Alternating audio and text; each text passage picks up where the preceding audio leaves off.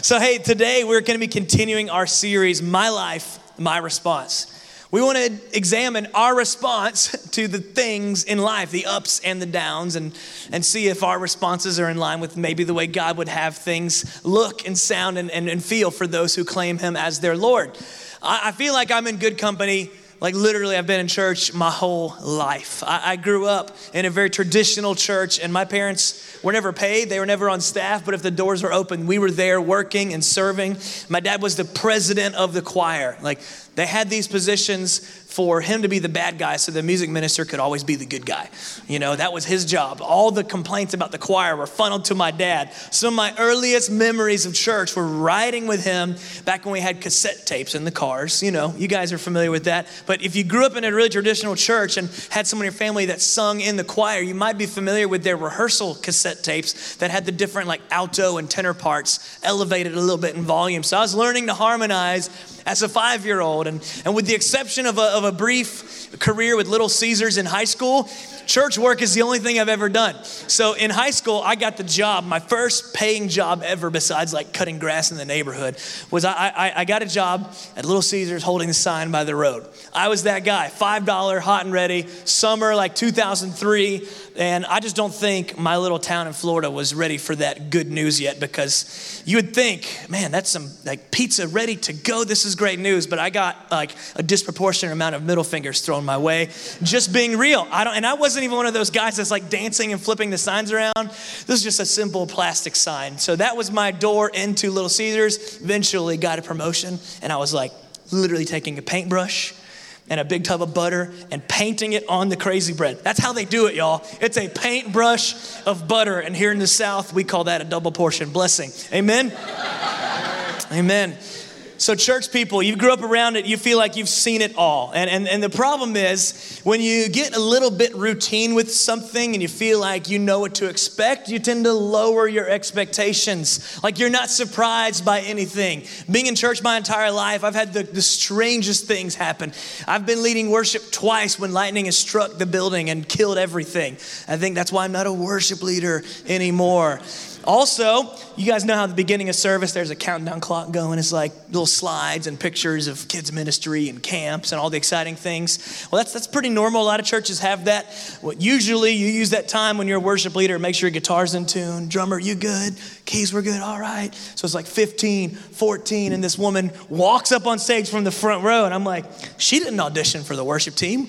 What's happening here? Nathan, I have a question. 10, 9, 8. Now this is kind of hey, Nathan, what are ions? 5, 4. I'm like a positive or negatively charged particle? Like it's been a minute since I've taken a physics class. Is that right?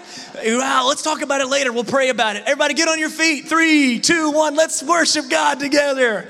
Crazy stuff happens in church. I grew up down in the panhandle of Florida, and there's an interesting breed of Southerners there on that like Gulf Coast area, and specifically Calhoun County, or where my ancestors are from, and that makes Dawsonville look metropolitan. So just gonna leave it right there. And this one lady, Miss Christine. I think everybody's got a Miss Christine in their senior adult ministry. This lady, every conversation with Miss Christine was a TMI conversation, right? Like you learn we've got a prayer request card for that, Miss Christine. So she thought that me and some of the other pastors would love this 2008 calendar that she was in. And let me just tell you, the women of Calhoun County, it's a Southerner's delight, I guess. It's all senior adult women in pretty like traditional Southern settings, like a barn or sitting on a tractor. But instead of clothes, it's like American flag or like a sweet tea pitcher covering up. And it's like, Miss Christine, what am I going to do? Like hang that in my office? Like I can't accept this gift. I've seen it all. I love watching like YouTube videos of like when stuff goes wrong during sermons. I think it's just because, it's gone wrong for me too. What do you do when the pastor falls off the stage? Like I've done that before. Like there's a little bit of a gap here. I just like to be close to you guys. And one time it came back to bite me, and our team has some of the old archive footage. Check this out. It's real life. Hear our prayers and answer our prayers. Because here's the cool thing about God. He promises. Turn down for what? Thing about God.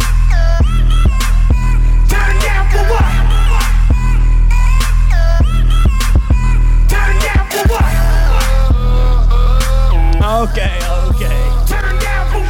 So I think the music,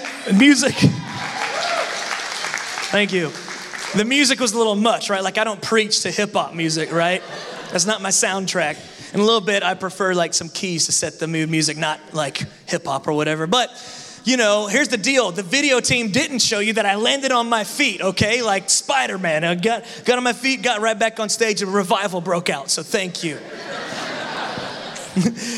When you feel like you've seen it all, though, when you start going through the motions, when you feel like you know what to expect, you tend to lower your expectations. And how many of us have come to church on a Sunday, and the last thing that we thought would happen took place, where God shows up and speaks directly to you? Like, why is it that we always assume the message is for somebody else? I'm doing good. I'm not cussing as much as I used to.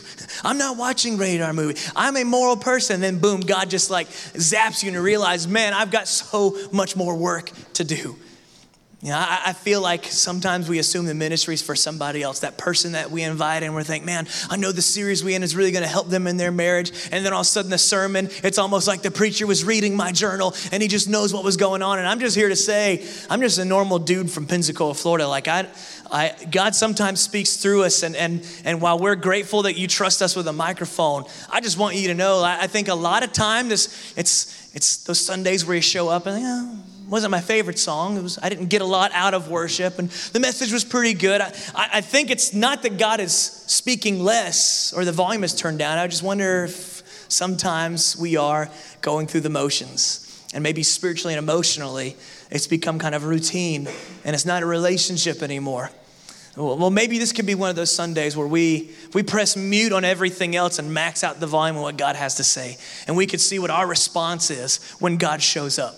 We're going to open up our Bibles to the book of Isaiah chapter 6. And he was like many of you in the room today, going through the motion. Things were going really well in Judah. God's people, the Hebrew people, the Israelites, just like us, on the Lord's day, you show up for church. They went to the temple and they would go through their rituals and pray their prayers and offer their sacrifices for their sins. And the very last thing that Isaiah thought would happen, happened. God appears in the temple and disrupts all of his plans and disrupts all of his expectations of what the Sabbath, the Lord's day, is supposed to be. And here, a regular average Joe like you and I, just doing what he thought was socially acceptable on a Sabbath day, is confronted with the presence of God. And it changes everything. So Isaiah 6, let's see what happens when God shows up. In the year King Uzziah died, I saw the Lord sitting up on a throne, high and lifted up, and the train of his robe filled the temple. Above him stood the seraphim. Each had 6 wings. With 2 he covered his face, with 2 he covered his feet, and with 2 he flew. And one called to another and said, Holy, holy, holy is the Lord of hosts. The whole earth is full of his glory. And the foundations of the threshold shook at the voice of him who called, and the house was filled with smoke. I didn't realize smoke machines are an ancient worship invention, but we've got that covered here at Dawson campus. I want you to notice something. These seraphim are not just like what we think of like our guardian angel looking like. Like this isn't A Wonderful Life with some cute, gray-haired guy trying to look over us. This is a mighty heavenly being with 6 wings who, when he speaks, it shakes more than the bass drum shakes in these subwoofers. This was a scary moment. Whenever angels are revealed in their true form, everyone is scared. Usually the angels have to begin the conversation by saying, don't be afraid, because it's a terrifying moment. But for some reason, when Isaiah was just showing up and doing his religious duty before the Lord, God decided to open up the curtains and give Isaiah a peek into the spiritual realm. And I just want you to make no mistake, the fact that you're even here is a tremendous spiritual victory, because the enemy is working everything he can to give you every excuse he can to miss out on the gathering of the family of God. And you're here, and that's significant. And I think God has you here for a reason. Let's see what happens when Isaiah's eyes are opened up to the bigger picture. Verse 5, and I said, woe is me, for I am lost. I am a man of unclean lips, and I dwell in the midst of a people of unclean lips. For my eyes have seen the King, the Lord of hosts. Then one of the seraphim flew to me, having in his hand a burning coal that he had taken with tongs from the altar. And he touched my mouth and said, "Behold, this has touched your lips. Your guilt is taken away and your sin is atoned for." And I heard the voice of the Lord saying, "Whom shall I send? And who will go for us?" And then I said, "Here I am, send me." Let's pray. And God, I would just ask in these next few moments that we would compare and contrast our life and our response to your presence against what happened here in Isaiah's life. Sunday after Sunday, Lord, we come through these doors or we watch online, and it's just really easy for this to become part of the list of what we do in the Bible Belt. And Lord, I pray this is a lot more than just a belief system. I pray this is something that fuels us back up and commissions us to live a life of purpose and intention, and not our will, not our purposes, not our intentions, but yours. Help us to have that same response that Isaiah did, where we get to a point in our journey with you where we say, "Here I am, Lord, send me, use me, your will be done." So speak to us today, Jesus. We'll be listening. In your name we pray. Amen. So here's what I want us to do. I want us to look at everything that happened here in this moment. And I think as we compare Isaiah's response to God's presence, I think we're going to see in our life, no matter where we are, that we've all got some steps to take on our spiritual journey. Now, you may be here today trying to score brownie points with somebody you're trying to get to go on a date. You may not be a Christ follower yet. That's totally cool. You may not be watching online because you're a part of this church. You may have just gotten tagged in a post where someone thought this would be a relevant topic to you. I'm not really sure what your intentions are, but you're here. And while you're listening, I would just tell you to maybe just give this whole God thing a chance. We believe that he is guiding the universe, and we believe that it's no accident that you're here in this place. And if you're here with questions and skepticism and cynicism, I just want to tell you, we don't believe that we're better. We believe Jesus is better. We don't believe anything about us is superior. We just believe that if we live like Jesus and we try to say yes to his purposes for our life, that things have a funny way of working out for his glory and not our own. We don't think we're better. We think Jesus is better. And we're here to just say, man, we're a church about life change stories. Our story is, I once was lost, but now I'm found, was blind, but now I see. We know what our life change story is. I was, fill in the blank. You've all been there, right? The thing that unifies this room is not how far we have gone into our Christianity, right? The thing that unifies us in this room is our need for God's grace. Because of the dark things in our heart and because of the things that we've done wrong. Like, what happened there in that moment when Isaiah was just going to church? His realization was his own sinfulness, his own need for repentance. And his response to the holiness of God was, woe is me, I am lost. Other translations say, I'm just undone. There was something about the presence of God that revealed something in Isaiah's life that needed to change. And we live in a day and age that wants you to believe that you're okay the way you are. And we have wrongly made love and tolerance a synonym, and they're not. And I love you enough to speak from my own experience, and I'm judging probably for the fact that I don't think there's any perfect people in this room, that there's some things in your life as well as mine that need to change. You're not perfect the way you are. I'm raising toddlers. No one taught my 4-year-old how to lie, but he's getting really good at it. Like, I want you to think back to the first time that you were put in timeout. You didn't have some little toddler on the parade ground saying, hey, here's how you steal from the cookie jar. It's in our nature to screw things up, which means it's in our nature to also need to come to a place of repentance and recognizing the wrong that we're capable of. And to just simply be a culture of tolerance means that we're robbing opportunities for people to understand their need for Jesus. I want you to know, even as a pastor, I need Jesus today more than I needed him yesterday. Whether I do good or do bad, I'm all in his debt because his grace covers the bad things that I do and his grace enables the good things that I do.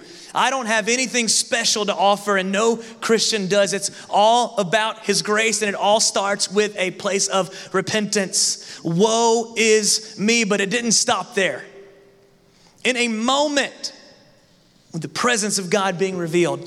Isaiah goes from repentant over his sin to ready and willing to be used by God. Here I am, send me. This is too good. I can't help but to tell people about the love of God, about the supremacy of God, that his ways are higher, his ways are better. It's not about me, it's all about him. I know I'm new to this, but use me. I can't wait. Put me in the game, coach. He got to a place in a moment that takes many of us years to in our spiritual life. He went from repentance to readiness. And here's what I've learned about this spiritual progression. Our relationship with God, it begins at repentance, but it progresses through readiness. And I think there's many of us here in the room that have come to that place of repentance where we recognize he's God, I'm not. Yeah, I can agree with you. I'm not perfect. I need forgiveness for the things that I've done. I've got a past. Thank God for his grace. I'm going to repent and believe in him and then go about being a good Christian boy, being a good Christian girl. And there's still a big gap between repentance and readiness. See, today and age, we think ready is really reserved for people like Brian Hoss, right? We think it's for like people like Billy Graham, the leaders, the prophets, the teachers, the evangelists. Man, they're the ones that God is going to use. Well, maybe in the Old Testament, God would raise up prophets to speak. But now in the New Testament, the Spirit of God doesn't just dwell in a temple. The Spirit of God dwells in the hearts of people who claim him as their Lord. So your voice as a Christ follower, if Jesus is the Lord of your life, your voice could have the same potency and the same power and the same capacity to impact somebody's eternity as any preacher with a microphone.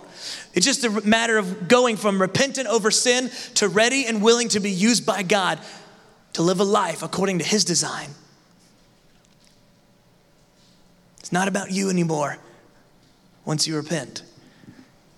I think I spend my life in the South and see that this unofficial religion is Christianity. It's just a Sunday thing. It's an event. It's not a lifestyle. And something has to happen as we go from repentance to readiness. So let's break down what repentance really is. Because there's a guy down in Tallahassee at this amazing church, and he wrote this book called The Unsaved Christian. And it's an amazing book. You should read it because you might realize, man, like I've never really made this faith my own. Like I prayed a prayer as a 6-year-old kid and got baptized, but it wasn't until I was 14 at a youth camp where I realized I've been trying through my good behavior and church attendance and youth choir and all these things and trying to pray this prayer. I don't really feel saved, so maybe I need to pray it again. And I'd had sleepless nights as a 13 and 14-year-old, just trying to get this prayer right. And then my dad said, Nathan, you can't get this prayer right. I'm like, Dad, I don't feel saved. And he goes, you don't feel saved. You just get saved. You just repent. You just believe it and receive it. You notice what happens here in this repentant moment. He didn't say he was sorry for his sin, because repentance isn't an apology. Yes, repentance is a shift. He did recognize, compared to the holiness of God, my sinfulness, man, something's got to change. It's not business as usual anymore. I've come in contact with the holiness of God. But he didn't just say sorry and pray a sinner's prayer like we do at a VBS when we're a kid and then hope for the best. He had a life-changing moment. And I think too often in church world, we diminish repentance to just an abstinence of bad. And guys, it's so much more than that. See, if this is my past and I'm repented, meaning bad past, I repent from you. I will not do all these bad things. There's still a whole horizon that I haven't looked into of the good things that I can do to live out my faith, to live out my purpose as one of his children. Think about it like this. I've been married to my wife for 9 years now. And in those 9 years, I've not hit her. I've not cheated on her. I think I'm a pretty good husband, right? Good job. That's way to go, man. The baseline minimum. You haven't cheated, you haven't beat it. Way to go. But I think that's the way a lot of us treat our Christianity, right? Look what I'm not doing. Look at all these things that I'm avoiding. Look at all these political opinions that I post on Facebook. Look at all these things that I'm against. That's not repentance. Yeah, we are called into holiness. That means we need to step away from the bad. But so many of us, I don't think, have stepped into the good. And if all you're doing in your Christianity is making known what you're against and making known the things that you're refraining from, you're missing out on pursuing such an amazing purpose of living a life to know Jesus and to make him known. My wife knows that she is loved by the way I pursue her, not the things that I avoid. May we be people who move quickly from that place of repentance, turning away from sin and self. But may we move quickly, like Isaiah, to a place of readiness and willingness. It's not somebody else's responsibility. If you know Jesus, there is a calling on your life. It's a misnomer to say that pastors are called into ministry. See, the last thing that Jesus did before he ascended back into heaven, he gathered 500 believers, not just his 12 disciples, and said, "You will be my witnesses." That was a commission that echoes down the halls of time to every one of us who name Jesus as our Lord. You are called to be his witness. Your story matters. What you were, your intersection with God, and what you are now is meant to help introduce someone to Jesus and help them become a follower of him as well. It's not enough to just invite people to church. From the cul-de-sac to the cubicle, there are people that are floating in your orbit that God has an appointment set up for you to share your story. But so often we think, I don't know enough of the Bible. I haven't been saved long enough. That's the preacher's job. You don't know about my past. I'm unqualified. Man, what was holding Isaiah back? He knew that readiness isn't a qualification. In church, if you're waiting for some sort of like mile marker on your spiritual journey of getting closer and closer to Jesus, you're going to keep yourself on the sidelines. And God wants you to get in on the game. The Bible tells us that when we come to that place of repentance, we go from spiritual death to spiritual life. That's why Jesus calls it being born again. And something happens when you're born again. He endows you with something called spiritual gifts. There are gifts, there are talents, there are dreams, there are skill sets that God places in your life when you place your faith in him. And the Bible tells us that those spiritual gifts are meant to edify or strengthen the body and help display his power. So let me tell you, if it's only the preachers and the worship leaders who are using their spiritual gifts, there's probably somebody in these rows that is missing out. Because our gifts aren't enough. We got to be the body of Christ, the family of God, his hands and his feet. Your presence is needed, yes, to fill these seats. And it's great that something is happening here and this is a growing church. But that momentum is only going to go as far as our willingness is as the Dawson family to say, count me in. There's too many people that are dying and going to hell in my community. Count me in. I'm ready and I'm willing. It's not enough to be saved and have assurance of the afterlife. I don't want you just to be king of heaven. I want you to be king of my life here on earth. And I want to make every breath count. I want to make every second matter. You have a purpose. You have a calling. And who's missing out? If you're staying at that place of repentance and avoiding the bad and just doing this casual Christianity. This process that I'm describing is what theologians have kind of labeled sanctification. It's a big word that just means you're becoming more like Christ. You're set apart from the bad, but more importantly, you're set apart to the things of God. See, salvation, getting saved is what happened at that moment of repentance. Romans 10, it says, if we believe with our heart and confess with our mouth that Jesus is Lord and he rose from the grave to forgive us, then we'll be saved. That's salvation. That's where it starts. But I think a lot of us have stayed there. There's deeper layers. There's more to be done. And God showed me what it looked like in kind of a beautiful metaphor the other day. About a year ago, we bought a home. We're digging roots here in Georgia. We've lived in Pensacola, Miami, Las Vegas, and we've been renting. And we decided, you know what? Let's raise our kids here. Let's make this house feel like the next 20-something years, and then we'll figure out what to do once they graduate. And so over the past few months, we've been wanting to really make this house feel like a home. And so one of the first things you do is you go to Sherwin-Williams and you get this paint sample book, which got all kinds of things like agreeable gray. What else do we have here? Ooh, wildflower, mauve, finery, all things in the great shade of lavender. So we started really spending a lot of time in this book, almost more time than we're spending in the good book. And so we needed to repent from that. I'm sure you've been there before where a hobby just takes over. But as we were painting our front door, This first coat, we could still see some of the old door in the background. It was really dark, and we were painting it a really light color, and you could tell it's a sky blue now, but there's just not what it was on the paint sample. And so we're like, yeah, when this dries, we're gonna have to put on a second coat. And you've been there before. You've realized, okay, this paint isn't enough just for one coat. And while we were applying the second coat, God was like, man, this is where you need to be right now, Nathan. In so many areas of your life, you settled for that first coat where you just got saved. You became a Christian, but there's a whole second coat of sanctification where it's time for you to deepen your Christ likeness. It's time for you to deepen the application of your spiritual gifts. It's time for you to deepen your spiritual disciplines. It's time for you to rely on God more today than you did yesterday. I mean, isn't that where the enemy trips up so many of us? He may not make you bad, but he makes you busy and tricks you into thinking that I'm good. I went to church. Like I can maybe skip my quiet time today, and it becomes a slow fade, and you begin to look like that old coat of paint, and it starts chipping away a little bit.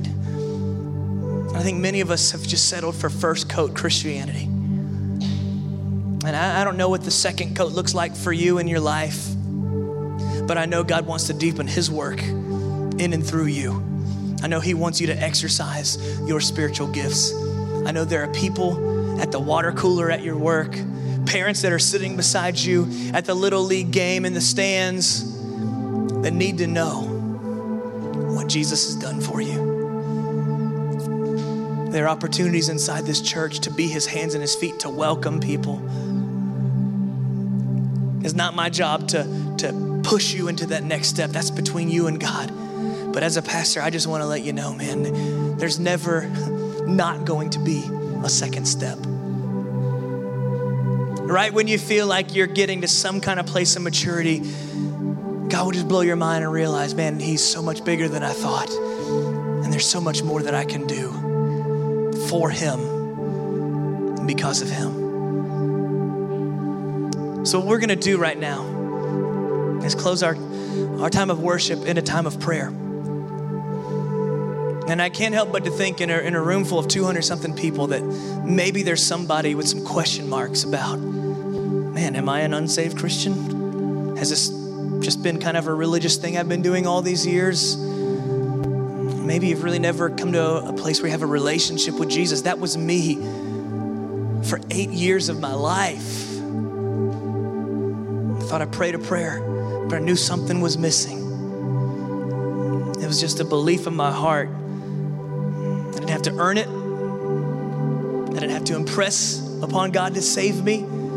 All to do was receive it. And we do that through just a simple prayer. You've probably heard preachers lead you through it before. Some people call it the sinner's prayer, and it's not necessarily about the words. It's about the belief in our heart. And what I'm gonna ask that we would do, with every head bowed, every eye closed, that you would repeat this audibly after me. Even those who have saints of the church have been saved and are using your spiritual gifts, I just want us to all say this audibly to kind of stand in solidarity with those who are trying to summon the courage to take a step forward.